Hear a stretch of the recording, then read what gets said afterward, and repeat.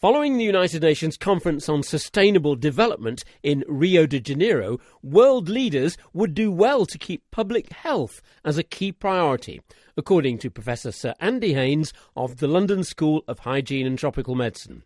He talked to me about the ideas written in his article in The Lancet Medical Journal. 20 years ago, the Earth Summit in Rio did set the scene for global discussions around sustainable development, what that meant for the future of humanity and so on. One can be critical of it because it didn't result in very concrete policies. Many of the issues that were discussed in Rio have not been adequately addressed by policies both nationally and globally. So for all these reasons, we need to keep the issue of sustainable development on the international stage. And this anniversary, this 20-year anniversary conference, will be an opportunity for global leaders to look again at the agenda and hopefully to inject a real sense of urgency, including in terms of human health, because that has been rather neglected in these discussions around sustainability. They've focused very much on the environment, and what we've been saying is environment's important, but it has implications for human health as well. Right, I'm glad you mentioned human health, because looking briefly at the agenda for this conference on sustainable development, it isn't a public health priority primarily. So what is your point of view? You've written about this in The Lancet.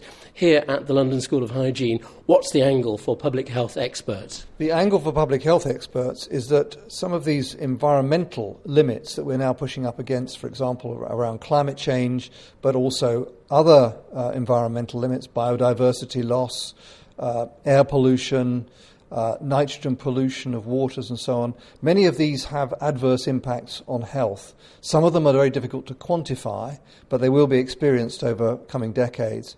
But also importantly, many of the policies that will reduce, for example, greenhouse gas emissions can also have an impact on health. For example, if we move towards low-emission vehicles, increased active transport, walking and cycling, that reduces air pollution in urban centres, also encourages people to move away from sedentary lifestyle, which is a major risk factor for a number of conditions: heart disease, diabetes, stroke, dementia, depression, even some types of cancer are related to sedentary lifestyle. So that's just one example of how strategies to reduce greenhouse gas emissions can at the same time have benefits for health. So could you sum up one or two really important priorities that you'd like people to bear in mind that are raised by this whole conference? What I would like to see is much closer links being made between the epidemic of non-communicable diseases that are affecting low, middle and high-income countries and the fact that we live in a very unsustainable way.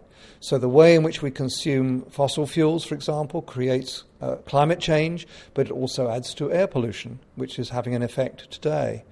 Our transport policies, which depend very much on fossil fuel power again, and also keep people locked into sedentary lifestyles, also have big impacts on human health by increasing obesity, by increasing the risk factors for many chronic diseases, and at the same time contribute to greenhouse gas emissions. And could you, very briefly, in just a few seconds, give me one or two of the practical steps that could easily, perhaps, or practically be taken?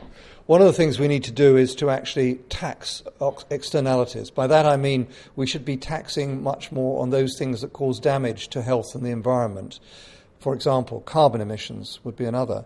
There's also a lot more interest recently in fat taxes, saturated fat taxes. What impact do they have on human health, on equity? So I think we need to be asking these major policy questions and looking to governments to start implementing a new way of assessing environmental damage, assessing the impacts on health of environmental damage, but also changing our financial system so that we tax some of the externalities that are contributing to the damage to health and the environment. Professor Andy Haynes of the London School of Hygiene and Tropical Medicine. For Audio News, I'm Peter Goodwin.